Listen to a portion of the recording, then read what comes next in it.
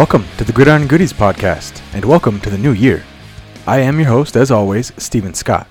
On today's episode, I will recap the games from the Week 17 slate, I'll hold myself accountable as we do a little bet busting, and I'll wrap up with some playoff picture scenarios, all coming up on this week's episode of the full recap. Gone are the Thursday night and Monday night games as family night makes a return around mine and possibly millions of other households. Let's go ahead and take a look at all the games that made that a possibility. We'll start off, as usual, with my watchable games list from the preview. First up, we had the Cowboys' 20-19 victory over the Lions at home. We've all heard and seen the coverage of the two-point conversion controversy, so I'll spare you the details, but I will say this. This year has been the worst year for officiating as a whole by far. They are constantly inconsistent and have been seemingly the headline of a handful of games every single week. To be honest, this is exactly the reason I stopped betting on win props. These games should never come down to the opinions of the Zebras, and I feel like too many were this year.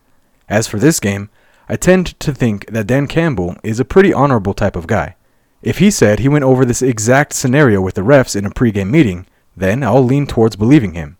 If this is true, then the refs clearly messed up, and this should be investigated to prevent any future occurrences. As for if that'll happen, most likely not, so I wouldn't hold your breath. Moving on, we had the Ravens absolutely diminishing the Dolphins 56-19, clinching the top seed in the AFC. Baltimore looks like a championship-winning team, and Lamar Jackson most likely will win MVP at this point. They've done a great job of dealing with injuries this year, and I think Harbaugh should get more buzz for Coach of the Year. Justice Hill played well in the absence of Keaton Mitchell, and Isaiah Likely filled in nicely for the hole left by Mark Andrews. This team is very well coached. As for the Dolphins, they're falling apart. Bradley Chubb is out for the season with a torn ACL, which occurred in a blowout game with less than 3 minutes left. Mike McDaniel has faced criticism for this decision, and he's stated that he already regrets it. But to be fair, his decisions would have been criticized regardless. They'd be called pansies that gave up if he pulled the starters, and more on coaching if he left them in and one got injured, as is the case here.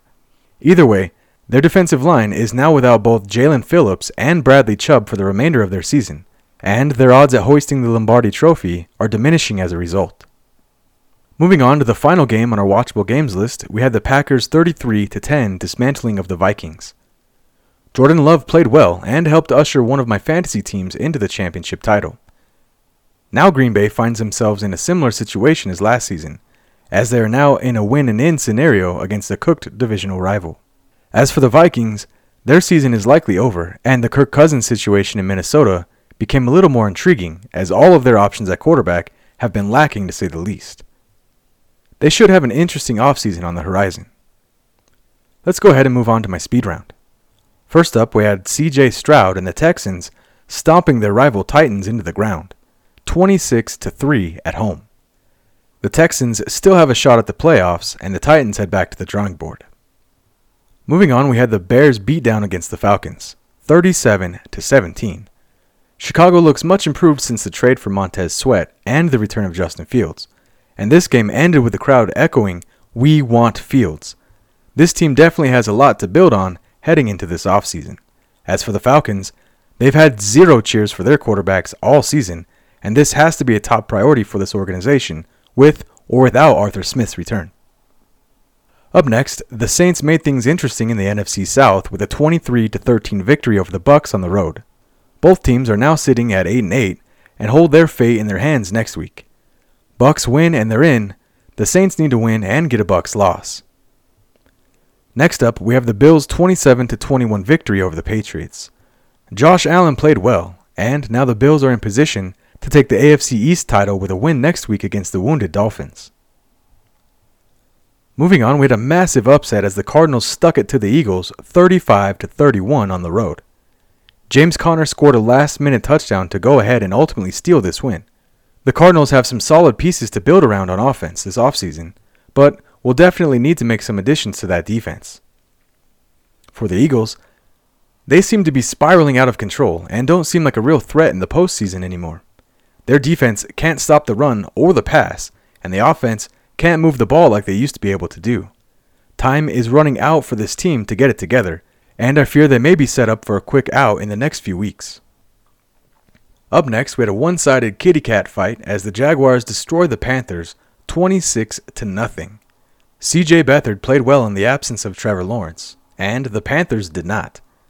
The Jaguars stay alive in the playoff race and may actually end up coming away with the divisional title after all. As for Carolina, there's only one more game left of this nonsense, so you can lean on that as you lock up the number 1 draft seed for another team. Moving on, we had the Colts' 23-20 victory over the Raiders at home. The Colts are now in a good spot to come away with the last seed in the AFC. Next up, we had the Rams squeaking by 26-25 against the Giants. Tyrod Taylor's 2-point conversion gaffe has now handed the Rams a wildcard slot, and Sean McVay deserves serious consideration for Coach of the Year. Moving on, we had the Niners' 27-10 victory over the Commanders. Christian McCaffrey injured his calf during this game and will sit out next week's match, and should hopefully be back to full strength come the start of the playoffs. As for the Commies, Ron Rivera is likely to coach his last game next week as the team reshuffles for the offseason. Next up, we had the Steelers, who picked up the Seahawks and stuck them in the same boat destined for the offseason with a 30-23 victory. Up next, we had the Bengals throwing away an awesome upset against the Chiefs 25-17. Cincinnati played well and went up early, but couldn't manage to score any more after halftime. The Chiefs were able to chip away at the lead with a million Harrison Butker field goals, who ultimately scored the majority of the points. Bengals are now eliminated from the playoffs, and the Chiefs have won yet another AFC West title. Lastly, we had the Broncos' 16-9 victory over the Chargers at home. Jarrett Stidham played decently in Russell's benching, but both of these teams are packing it in, as will I, as this will wrap up our speed round. Let's go ahead and take a quick break right here.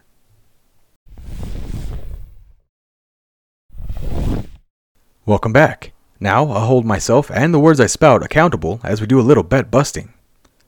For my straight 5 bets for the weekend, Warren and Mixon both scored, and Noah Brown and DK didn't. I went 2 for 4 with 1 voided ticket as Zay Jones was ruled out. For my parlay bets, I went 0 for 2. Aaron Jones tanked the first one, and all the legs tanked the second one. Overall, I had an okay weekend betting and essentially broke even. Moving on, let's discuss some of the more fun playoff scenarios leading up to the next week. Let's start off with the AFC. Firstly, we have the Texans and the Colts, who, in an awesome twist of fate, actually play each other next week. Essentially, if the Jags lose next week, the winner of this game will take the division.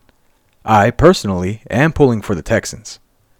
Next, Pittsburgh actually has a very slim chance of entering the postseason too, if they win next week and essentially every other AFC contender loses.